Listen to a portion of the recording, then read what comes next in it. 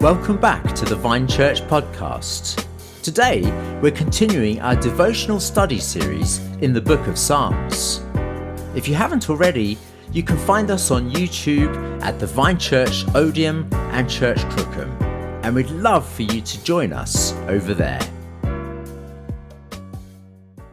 Good morning, everybody. It's great to be back with you again as we carry on through our devotional series. So we're staying in the book of the Psalms at the moment, and today we're going to look at Psalm 42. So if you have your Bible, it'd be great to open it up to Psalm 42, as I say. I think this is such a really beautiful song that so well illustrates a common struggle of the Christian life. So I'm just gonna read it. So this is what it says, Psalm 42. As a deer pants for flowing streams, so pants my soul for you, O God. My soul thirsts for God, for the living God. When shall I come and appear before God? My tears have been my food day and night, while they say to me all the day long, where is your God? These things I remember as I pour out my soul. How I would go with the throng and lead them in procession in the house of God, with glad shouts and songs of praise, a multitude keeping festival. Why are you cast down, O my soul? Why are you in turmoil within me? Hope in God, for I shall again praise him, my salvation and my God. My soul is cast down within me, therefore I remember you. From the land of Jordan and of Hermon, from Mount Mizar, deep calls to deep at the roars of your waterfalls. All your breakers and your waves have gone over me. By day the Lord commands his steadfast love, and at night his song is with me, a prayer to the God of my life. I say to God, my rock, why have you forgotten me? Why do I go mourning because of the oppression of the enemy?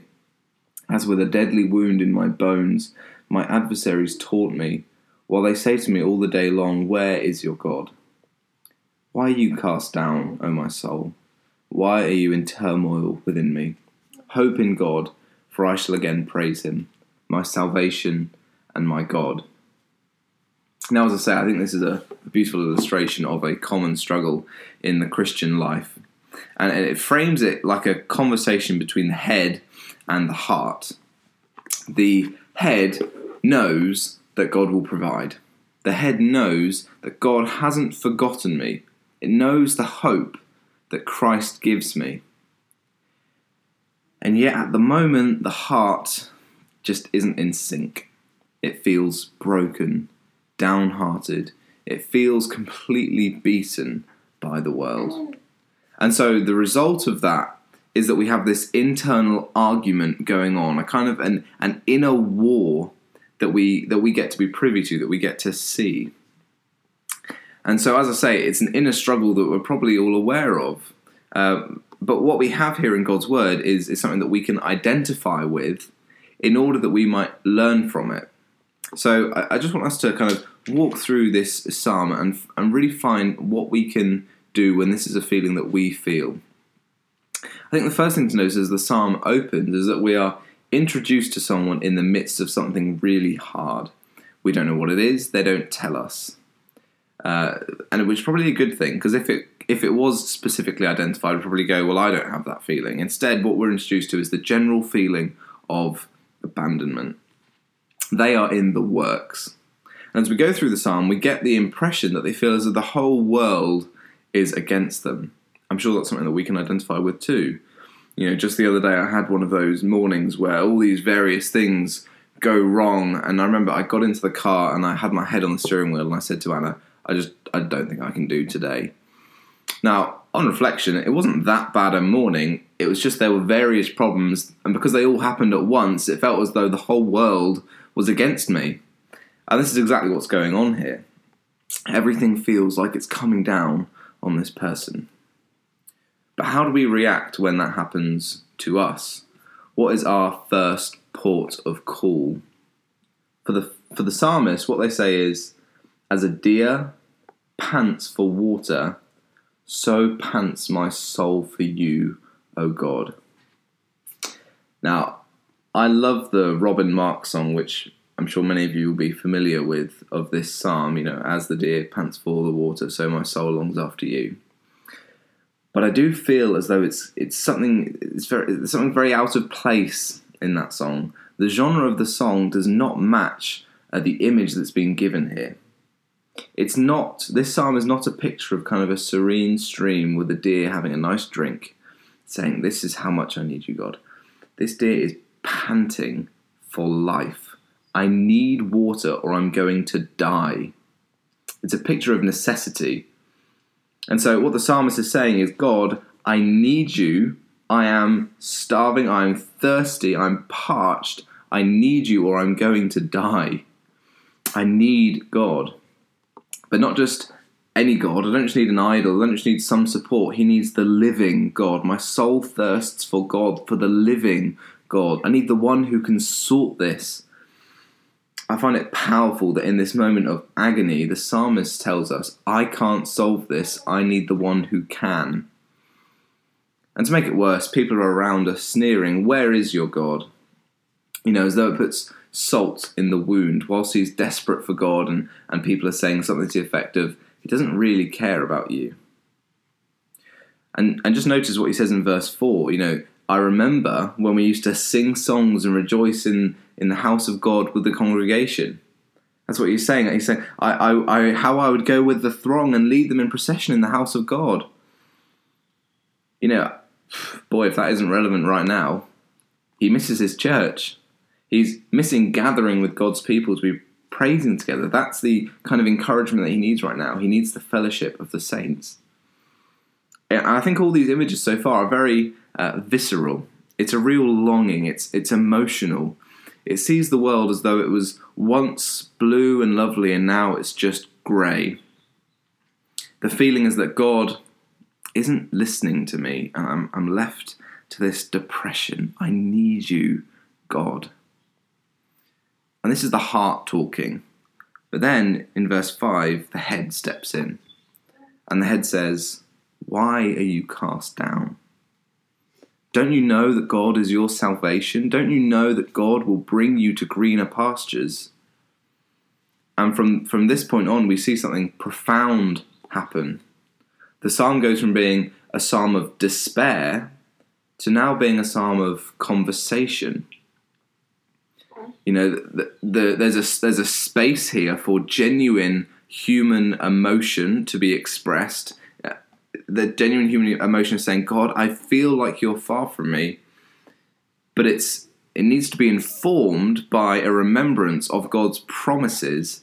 And these two things are held in a beautiful tension. Genuine human emotion and being informed by God's promises. These are held in tension beautifully in this psalm. And as we go through, that's exactly what we find. Head and heart are talking together. Notice that it says here, deep calls to deep at the roar of your waterfalls. And it says the breakers and the waves have all gone over me. The image is of being out at sea and seeing nothing but deep water surrounding and engulfing you. That's the feeling that this person is feeling. But then, immediately after that, all your breakers and your waves have gone over me. But by day, the Lord commands his steadfast love. And at night, his song is with me. Wow. That's what we need to be informed by. That the feeling is, waves are going over me from every direction. But the reality is, by day, God commands his steadfast love. Even though that engulfing might be how we feel, yet I know that God is sustaining me by his steadfast love.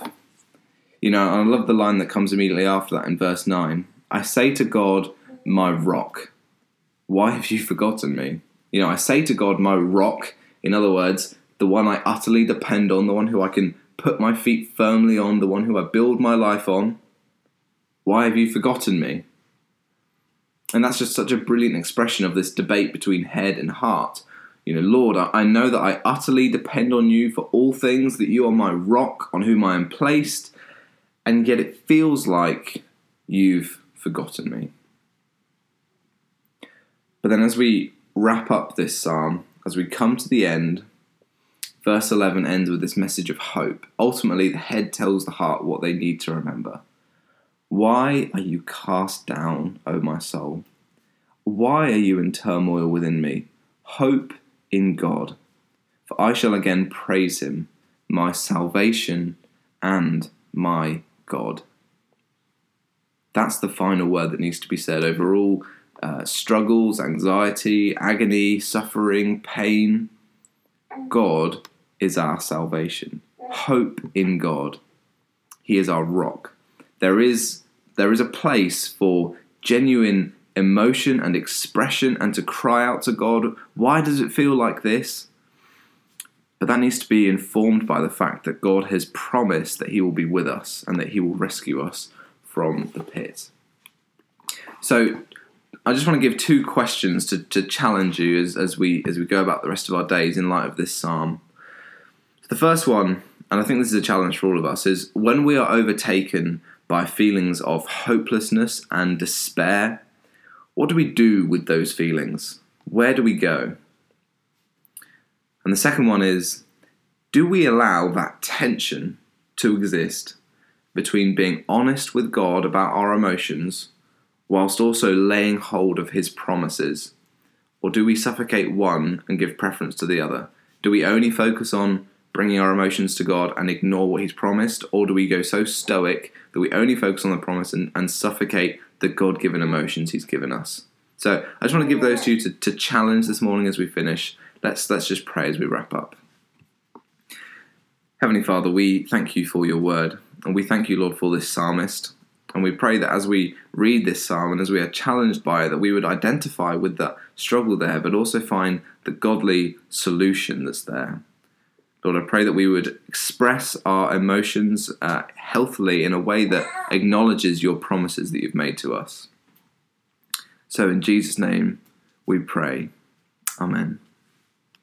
Well, thanks very much for joining me this morning, guys, and I'll see you later. Bye.